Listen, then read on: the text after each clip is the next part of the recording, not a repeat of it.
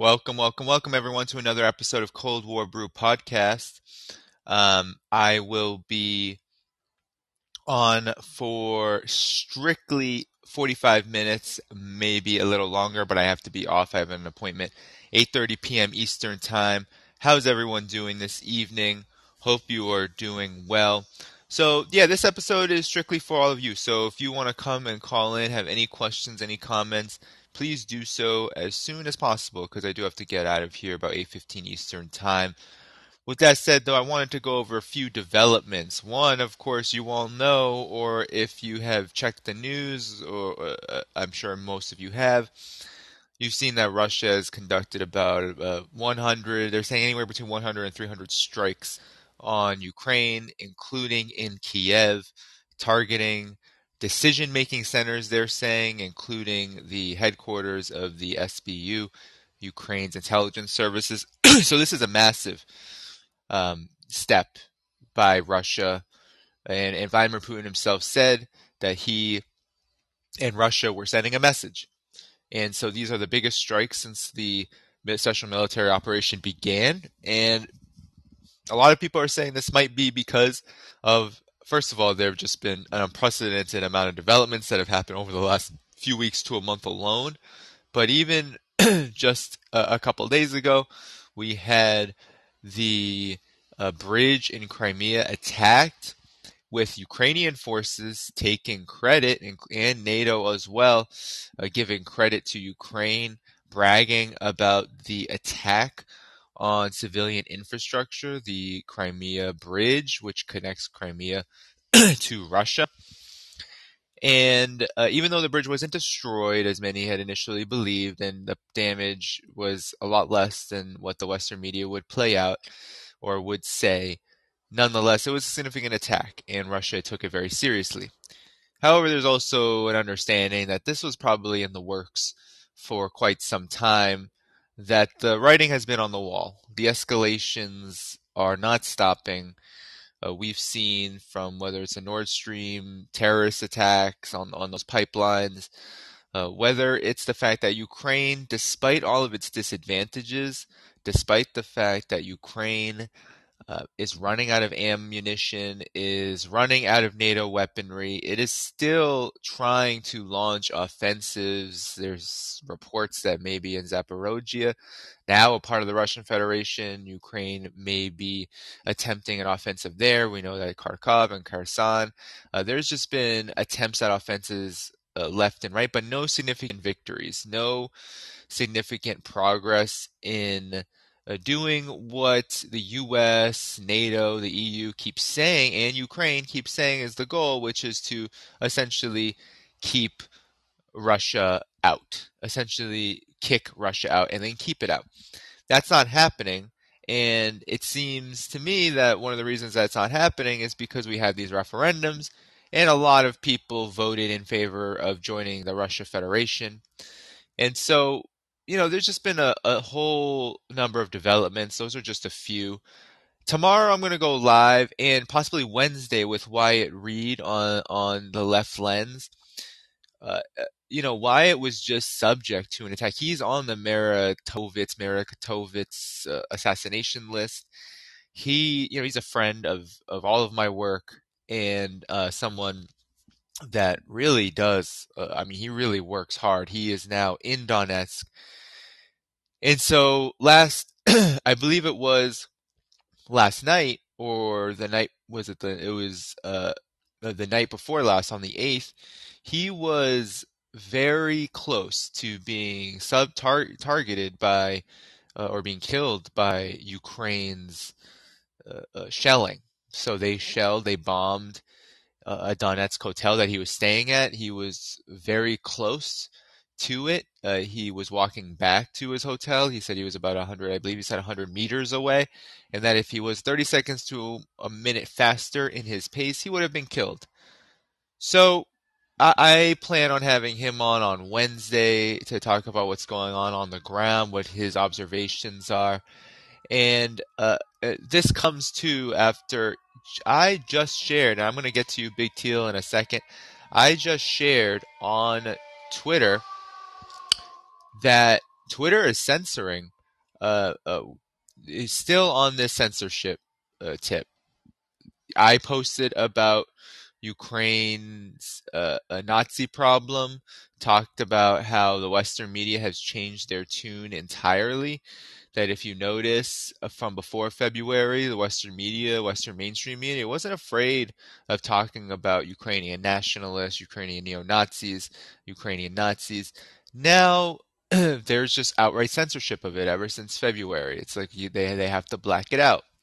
So I share a meme about that, right, with all the articles, literally dozens of articles that have been written in the mainstream press since 2014 on this issue.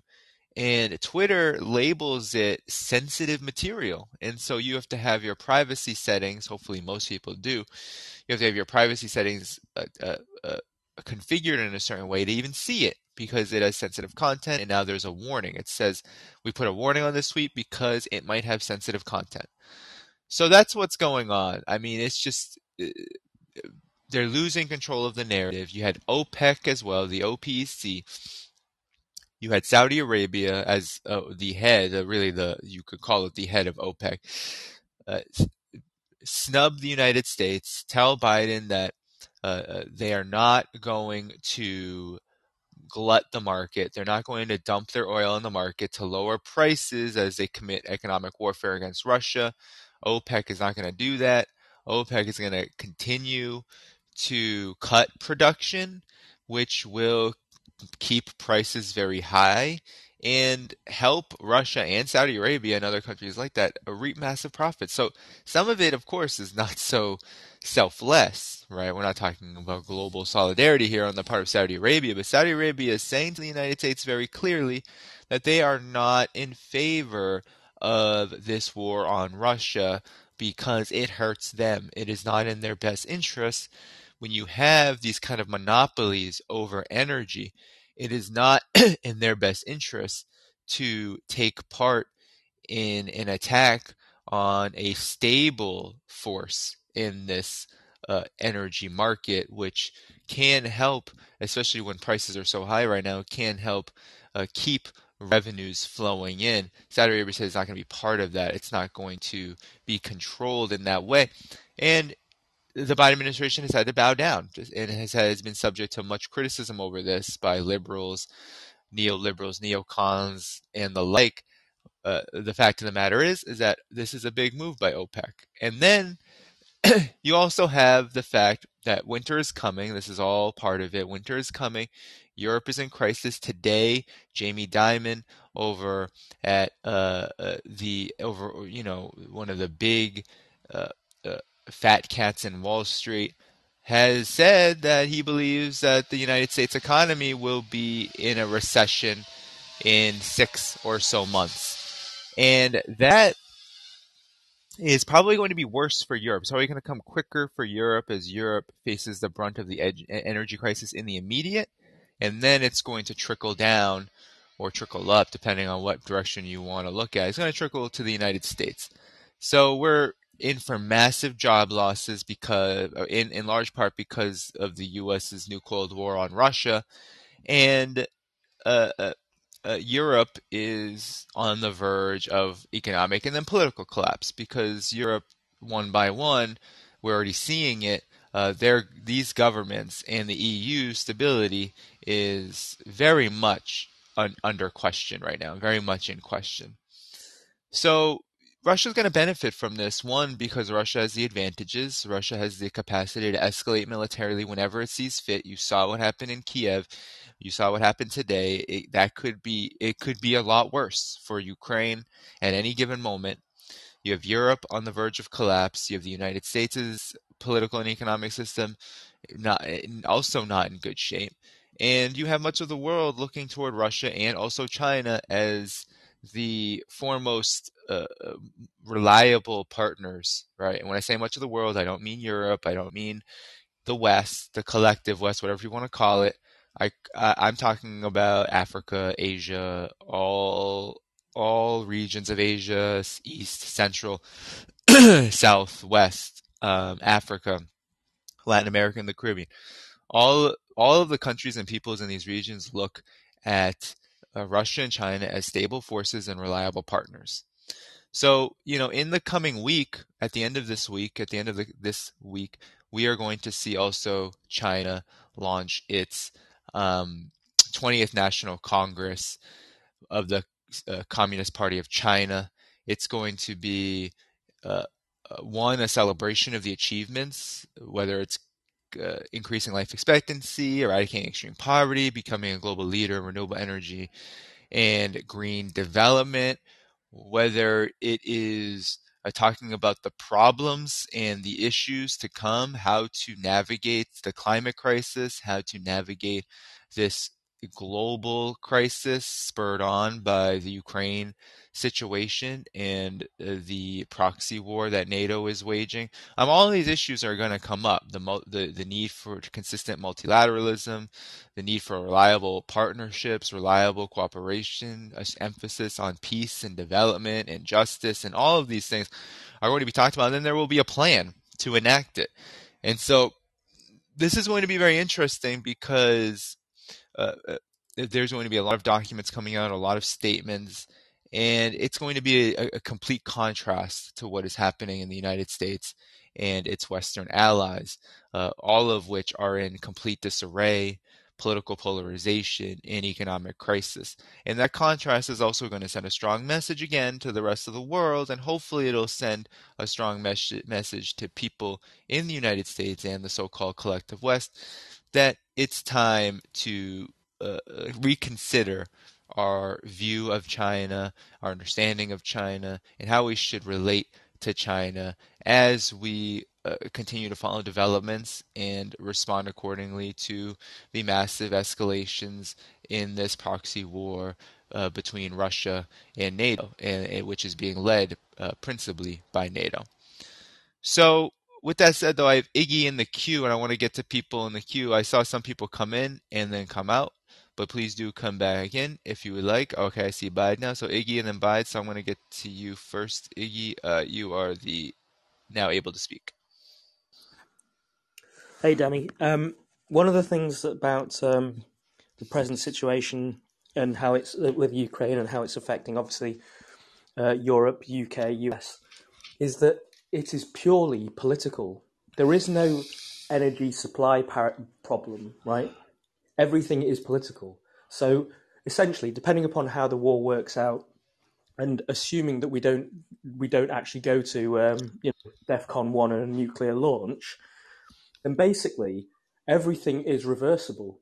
People can just go back to agreeing to buy some cheap Russian gas and buy cheap Russian oil or whatever price that is until the price comes down, right? Russia has never said it wants to stop selling anyone any of its junk, right? And we're still actually technically buying Russian oil. It's just being rebranded as Turkish or Indian or whatever.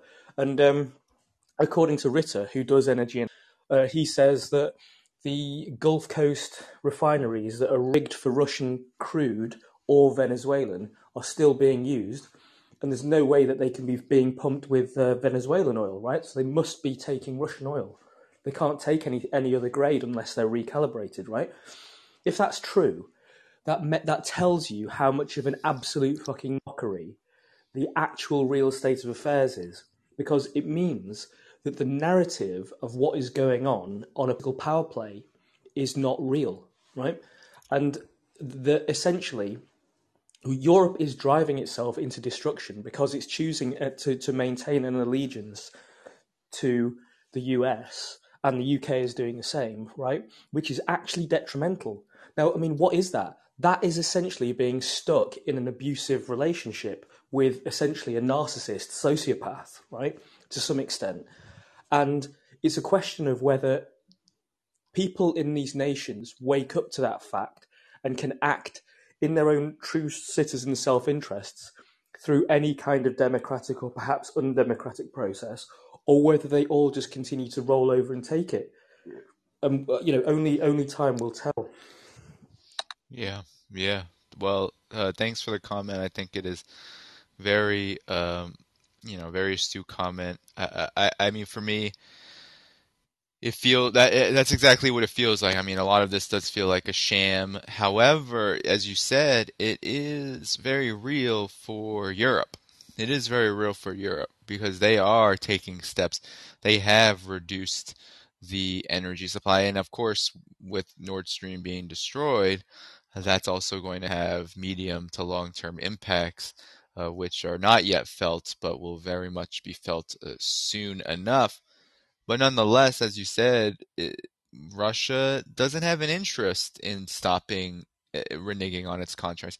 Russia's benefiting quite a lot from these energy price hikes. Ironically, it's the blowback, it's the contradiction in this policy. The hope was to strangle Russia's economy. Well, Russia has decided that it can restructure its economy so that it can benefit from these price hikes. It doesn't have to collapse. It is not beholden to U.S. and Western capital. It doesn't have to destroy itself just because certain sections of Western capital want to shoot themselves in the foot and all the governments that they control. So, yeah, time will tell. We're getting to that season. We're coming to the winter season. We already know prices are incredibly high. We know people are suffering quite a lot. We know a lot of this is political and it's coming out in very real terms economically. But one thing that's interesting to note is they could theoretically theoretically say, okay, we're just going to reverse this policy. But in terms of what that would look like, I think part of this is one, the politics of it are the politics of imperialism. So to reverse course, admit loss, admit mistakes, admit errors, and to do so in a way that would benefit Russia, because it would benefit Russia to not be this most sanctioned country in the world. It would honestly benefit the whole region. But to do that would possibly send a strong message to the military industrial complex as well, which would not like such a medium term vision in or medium term policy in that way. And then, of course, you talked about the people. Yeah, I mean, people in Europe are going to be protesting. It's going to be, I think it's going to be quite chaotic because the politics are not so solid. Uh, the left in Europe has been very weak. It's very similar to the United States, where there isn't a real strong, organized faction, clear faction, and one that isn't tied to capital itself or completely conciliatory to it. So we're going to see, I think, in Europe, I think a further turn to the so-called right, which honestly has been ruling for a while. But I think we're going to see this pattern from Italy and other countries in Europe continue to go that direction, which, it's hard to say whether that has any benefit, right? There's rhetoric, anti-EU rhetoric, anti-NATO rhetoric. But generally, any section of the right, whether it's neoliberal or more expressly so-called far right, usually they still capitulate to capital or capitulate to imperialism. So it's hard to say whether that will have any benefit. Nonetheless, they do stand to benefit from what's about to happen and what is happening right now. Um, but I want to get to Bide. You are the next caller, and you're up now. Hey, Danny. Thanks for taking my call. Yep. Uh, I wish I had something that was more substantive to say, but really, I'm having trouble figuring out what the hell is going on in Ukraine and why. Um, I'll admit I haven't been following everything in Ukraine as much as it seems like I should have been. But this latest bombing of the Crimean Bridge, and then the response by Putin, and then trying to understand why the U.S. generally and the U.K. and a lot of different sort of Western powers that are under the U.K. or that are in league with the U.S. what their end goal is for even continuing this war. I was reading that there were potentially peace deals or peace talks back in April of 2022 between Russia and Ukraine, and that Boris Johnson uh, at the behest of the U.S., nixed those, shut those down. This pipeline that was blown up is, I've been trying to read about it, and they're saying that it's kind of pressuring Germany to stay in the war or to stay aligned with the U.S. and the Ukraine in their war efforts, and I don't understand why. Uh, I, would you be able to, for someone, I feel like, what's his name from the that meme where the guy's like, I don't know what's going on at this point, I'm too afraid to ask. Uh, from, I don't know, it's like Community or something, like Community or Parks and Rec. Could you just give a broad overview of, you know, what the U.S.'s end game seems to be, why there was a rejection of a peace deal, if that was the case, and where you see things going from here? That's a lot, but Sure. Yeah. Yeah. No, I can do that though. I can kind of give summary about. I mean, the U.S.'s end game broadly, and it is this simple in my opinion. It of course it has underlying features to it, but I think simply the end goal with Ukraine is to get closer to the larger geopolitical vision, the larger imperial vision and goal, which is to contain, quote unquote, Russia, which is a euphemism for regime change. So the end goal is to destabilize Russia. Everything that the United States has done well before the Ukraine, special military operation launched, everything that's been going on since arguably 2012, when NATO's military encirclement really ramped up, and you had many more former Soviet republics, especially the Latvia, Estonia, and Lithuania, join NATO, and you had operations in Norway, and now you have Sweden and Finland in NATO. So everything the United States has done through NATO has been about regime change against Russia, and everything that's going on in Ukraine that's really the end goal for the United States. Europe, and I think it also is kind of this simple, and it's starting to play out this way. It looked much more complicated, I think, early on. Uh, when the media had this blitz to say, "Oh, look at Russia invading Ukraine. Russia is, the big bad aggressor." It was kind of a gotcha moment. Look, we've been saying it all this time, and finally, Russia has affirmed our propaganda. But even as things have gone on, it's so clear that Europe doesn't really have an end goal here. That Europe's interest in staying in this war is purely this proxy war, in this aggressive new Cold War against Russia, is purely about Europe's status as a servant of the United States, as completely beholden to its political establishment. And you're exactly right about April 2022. That was reported, unfortunately, later, right? We didn't get that breaking news as we would hope to have had with something like that. But that's exactly what happened. That Boris Johnson, the UK, on behalf of the United States, did pressure. He did tell Ukrainian officials that they weren't ready.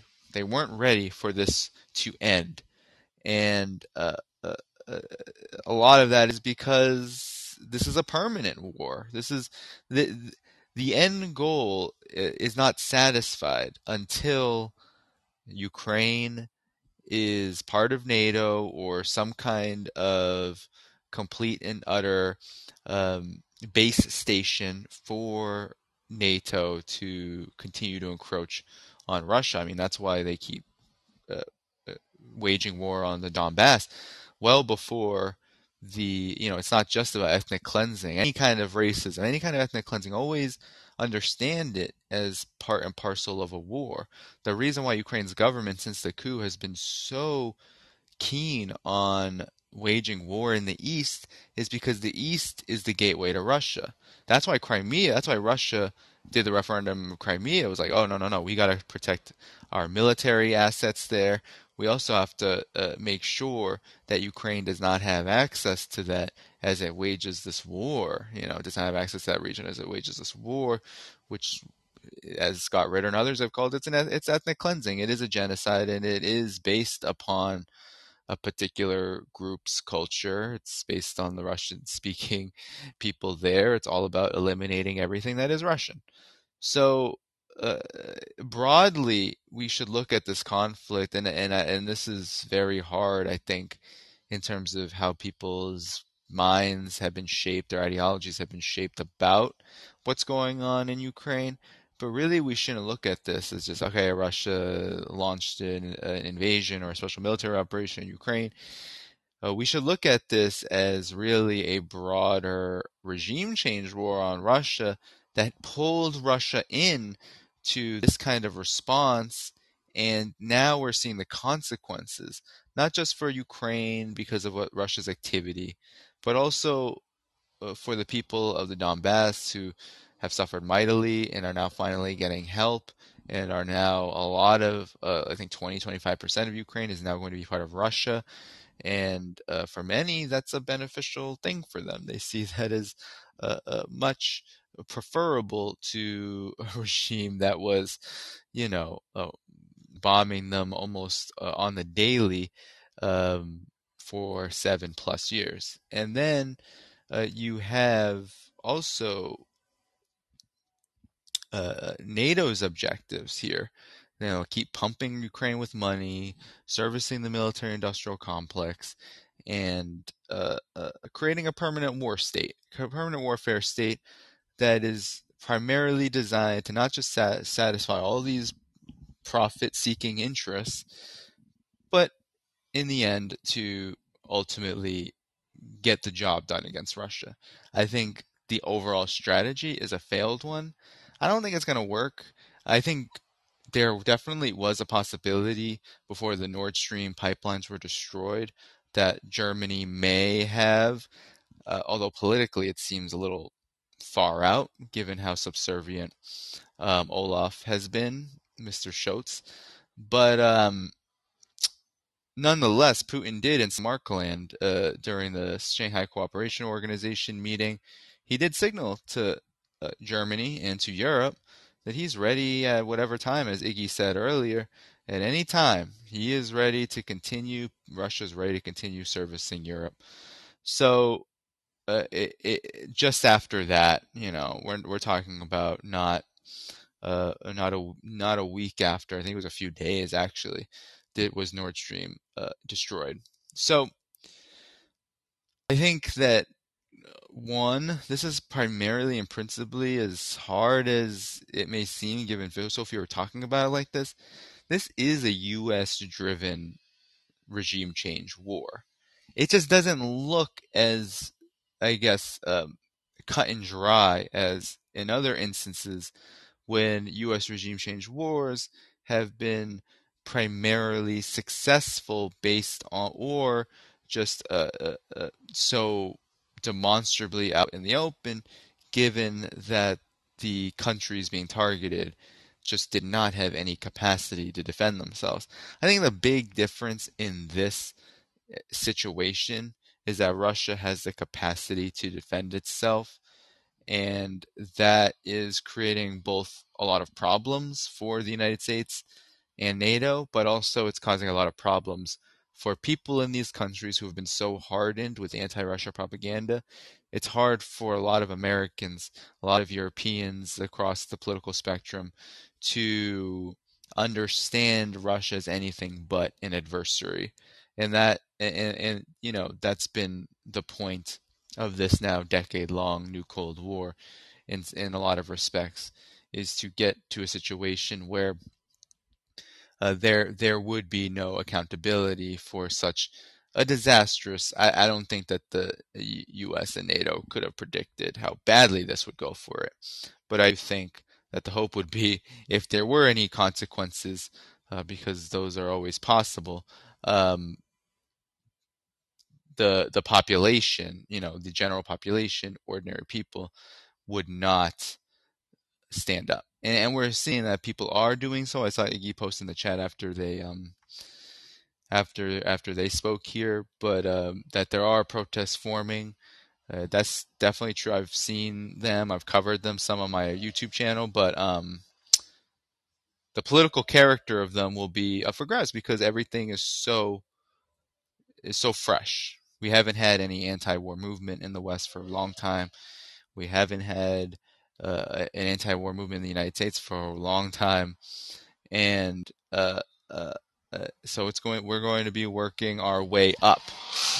So, with that said, though, thank you so much for those comments. So I don't see anyone else in the queue right now, but I can go to Fahim, actually. There is Fahim. Hold on one second. Okay, Fahim, you are the next caller. Hey, Danny, how are you? I am okay. How are you doing? Good, good. So, a slight, well, sort of kind of like a pushback, but not a total pushback. But the part that I disagree with you, Danny, is I think, and I would really love to hear your opinion on this. So I think it's more about China than with Russia. Because if Europe is trading with Russia, which makes them, and they should be a natural partner because it's a land, their cultures and traditions and relationships go back way before the US was US. And if they're trading with Russia and China via land, and the world is trading with China more because of, excuse my language, it's not being a dick vis-a-vis the IMF and the World Bank, etc., and the US not having a manufacturing base, then destroying Russia makes sense to prolong the US hegemony. I mean, part of me thinks that the elites in the US are so hooked on to this um, high return, easy money of like via the financialization of industries, and also I I have I mean the whole Russia Ukraine thing, to me it's more like a um, last gasp of like, okay, well, how long can we prolong our hegemony, and what can we do to basically disrupt this whole multipolar world. And at least that's my thinking, but I'd really like to hear your take. Yeah, no, I mean, yeah, I mean, I don't disagree with that, honestly. I think that gets into another aspect of this, maybe even a higher aspect. So I agree with that. I mean, I do think that the United States does want to see Russia destabilized. However, I do think it is part of this larger strategy against Russia and China, and that China is, and I've believed this since the beginning, so I don't disagree with you. I've believed this from the very beginning of this new Cold War, that China is the more important target. It's not necessarily always going to be the foremost target at any given moment, because I think circumstances are a lot more dire for the United States and its allies when it comes to trying to wage any kind of new Cold War, let alone in a hot war with China. I mean, the desperation of trying to equate Taiwan and Ukraine, for example, I think sends this kind of message. It's like attempting to claim that you're defending democracy in Ukraine because of Russia's special military operation, while at the same time trying to stoke separatism in Taiwan, a legally recognized territory of China, right? I think it just shows the desperation, and I am in definite agreement that a lot of what, and maybe I'll talk a bit about this, a lot of what the United States is doing toward Russia, and actually all of which, always has China in the back. I always say this. I say that anything the United States is doing abroad, China is in the background for in terms of the policy, even if it has nothing to do with China on the surface. So with Ukraine, you see that in the attempts of the United States to bully China not working into being some sort of broker with Russia. Not going to work because China and Russia are incredibly close. And that's the fear of this multipolar world, because these two countries are definitely the leaders of it, and the rest of the global south views them as such. So when it comes to Ukraine, though, China has good relations with both countries. Arguably, its relationship with Russia is more strategically important, and definitely has more of an impact on its larger overall vision for economic development, political cooperation, cooperation of all kinds. But Ukraine is also has been a partner of China since the fall of the Soviet Union, and now, Ukraine is a partner of the Belt and Road Initiative, and so China has every interest in things stabilizing. But I think, one of the underlying goals, and Fahim, I think you're right, is one, by decimating Ukraine and also trying to destabilize Russia not working. But the attempt is to do that, to not wage economic warfare, etc. The hope is that all the consequences of this, from what's going on with Europe, what's going on in Ukraine, all of that will lead to China being weaker. Because if Europe is weak and Europe is not able to make its own decisions, then, as we've seen, Europe is more willing to go along with really just counterproductive policies like what the UK did with 5G technology from China, Huawei, etc., completely cutting it off. Policies like that, we can expect more of, if that's even possible. We see it with the chip making industry now. All of it is to try to weaken China. And yes, I do think that the underlying motivation here, you saw it in the NATO summit, where NATO called China a malicious actor and labeled it a threat on par with Russia. I mean, this, um, this is definitely a big part of this. And so, Fahim, I definitely no disagreement. I just think that, yeah, I just didn't talk about it in this podcast just yet. So appreciate you adding that here. So I'm going to get to Jenny, and then we'll probably close up here because I do have to go probably in, I have to go in, why isn't this letting me let Jenny in? What is going on? Jenny, I'm trying to let you in, but it's being, all right, let me take you now. Okay, I can take you now. You are in the, Thanks, Danny. Yep. I was wondering what you thought about President Trump's offer to go try and broker a peace deal. Yeah, thanks for that. I definitely heard about that. And, it's funny with Donald Trump, you will, wow, this is just so buggy right now. Sorry. Yeah, this is interesting. This is what Donald Trump does. And, for me, I was very critical of Donald Trump's foreign policy as president because I thought it was very inconsistent. And, I think it's the nature of the business. You become president, you're more likely to go along with the empire than not. However, I mean, I think it's a shrewd political move. I think it's honestly, just like what Elon Musk said on Twitter, right? There's very little to argue with. But it is something that, honestly, when Donald Trump does these things, it exposes just how invested the entire political class in the United States is in this war, because it becomes all about, look how much Trump is in bed with Putin now, and basically equating peace with some kind of Russian operation. And this just, I think, is just completely unhinged world, approach to things that Donald Trump just says.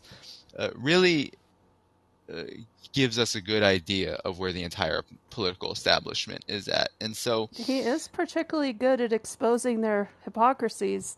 I actually think, his whole life has been about deal making. And I think, why not? If he can go over there and try to make it happen, wouldn't it be worth a shot? Yeah. I mean, it's funny. Trump, people like Donald Trump, unfortunately, I think Donald Trump did commit war crimes during his presidency, regardless of how we frame it, like any other president. Obama, all of them, well, are they driving the ship? Or are they just being driven? All that.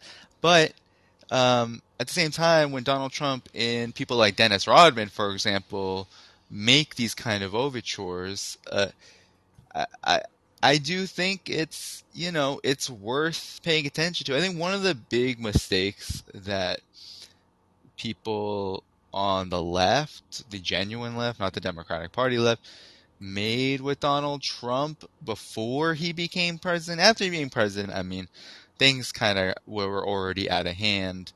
There was all sorts of contradictions to work through, and by that time, Russiagate and those kind of things had already had a huge impact on people's understanding of foreign policy. But before he became president, as he was talking about defunding NATO and getting out of NATO, maybe, as he was talking about détente with Russia, a big missed opportunity there to actually place pressure on the entire electoral situation, on the entire political situation in the United States to address these things seriously rather than allow them to be rendered some kind of like Trump plot to work with Vladimir Putin, which was always to me absolutely just detached from reality. So yeah, That was their go-to position for the last 6 years. Yeah, we missed an opportunity with that, and what we got was just more of the same, unfortunately, with some, just like any other president, with some, interesting attempts to try to form a legacy, like, at the end of his presidency, announcing the possible peace deal with Afghanistan, troops out of Syria, and then before that with the DPRK, North Korea. And so in Helsinki was a little interesting, but it was sabotaged from the very beginning. So there were some interesting, I think, things to have paid attention to, but of course the assassination of Soleimani and the sanctions on Venezuela and things like that were kind of more of the same. But overall, a missed opportunity to actually have people, ordinary people, take up and understand more and talk about real anti-war politics. And I think have you been following the Durham investigation? The Danchenko trial was supposed to start today, so I wondered if you had any thoughts on that as well. No. Sorry, I don't. I haven't been following that because I do a lot of my work on these issues. But thanks for calling. I should get going. So appreciate your contributions, Jenny. And thank you. Yeah, have a good night. All right, everyone. So for some reason, I lost control of the call-in feature on Callin as I allowed Jenny to speak. That was very interesting. And so hopefully that doesn't happen again, but unfortunately I should start to wrap up here. So I want to give my final thoughts. Okay. Number one, what we're seeing here, and the caller before Jenny kind of asked for a general overview of the role, what's the United States' end game here? Why would Europe continue to stay in this?